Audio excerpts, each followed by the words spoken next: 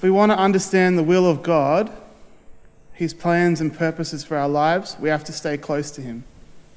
We have to stay close to Jesus. Understanding the will of God can be difficult.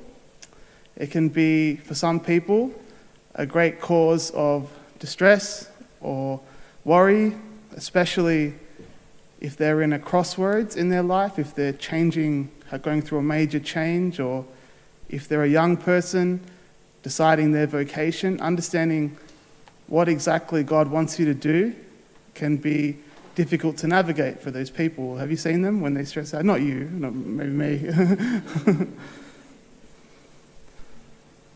I remember my year 11 retreat at school.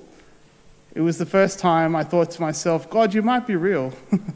We had this beautiful youth mission team, a youth ministry team, come to our school, and they ran a retreat, and they're very similar to the youth mission team here at St. Ben's. And I remember walking out of the hall and standing on the grass and saying one of my first prayers to God, saying, God, you might be real.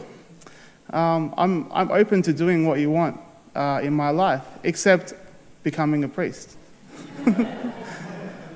I was petrified. We used to have MGLs at our school as chaplains, the same priests here, back in Canberra. And they used to wear sandals and brown and white, and that's why I'm rebelling. I'm wearing shoes now, but I thought, no way, that's for me. I think maybe in my heart I knew that deep down, I kind of knew that I was to be called to an MGL priest, but I was anxious. It was too overwhelming for me to take in at that early stage of my life. In the gospel today, the disciples are told something that is too big for them at that time. They can't understand it. It's too much for them to take in. It's bad news, or in a sense at first. The second time, I believe, in that gospel, when the disciples were told that Jesus will be delivered over to man, he'll be crucified, he'll have to die. They didn't understand. We can often feel like these disciples. We want to know what God's calling is, but it's just too much for us to understand at that time. We want to know his plans and purposes, but it's too hard. Now, like the disciples though, we need to journey with Jesus in order to understand. The disciples were close to him at all times, and step by step, as they were in relationship to him, he revealed more and more. He said it multiple times. This is what's going to happen with the death and resurrection. He revealed his plans and purposes day by day. It wasn't all at once. Can you imagine if he went to take Peter and he said, Peter, Simon, drop your nets and follow me. I'm going to die and rise again. You're also going to, be crucified, and we're going to do this, all these type of things. It would be too much for him at once. He revealed it step by step. Discernment is a process, especially for major decisions. But for our part, what I want to encourage us to do is to be like the disciples, to run to the heart of Jesus, to stay there, because that will slowly reveal to us what he wants for us, day by day.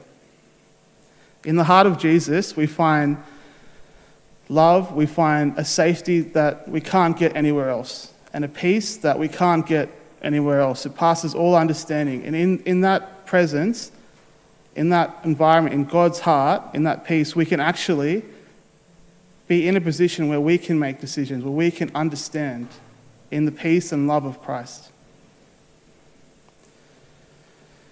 I want to say, how do we do that? How do we remain close to God?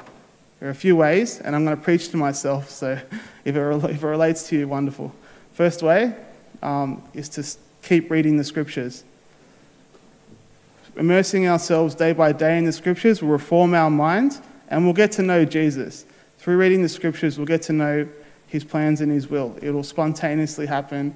It'll renew our mind. Second way, obviously, is to, as you are today, come to the Mass. Come to Jesus in the most precious sacrament, his body and blood. There's no more beautiful way to be close to him. Do that day by day. Come to adoration. Sit with him. Be with his heart. And then let it lead you. And the last thing I'll say is, the best thing that anyone has ever told me to do in my spiritual life, in my opinion, was to keep note of what he tells you. I have journals from 2013 when I first started following God, and I write down everything he said. I encourage you to do the same. If you feel inspired, write it down and revisit it. Let his word constantly be coming back to our minds. And then day by day, in a process, we'll walk into his purpose. He'll reveal to us what he wants in our lives. So Lord Jesus, bless us with your will. Let us know what you want us to do day by day, step by step. In Jesus' name, amen.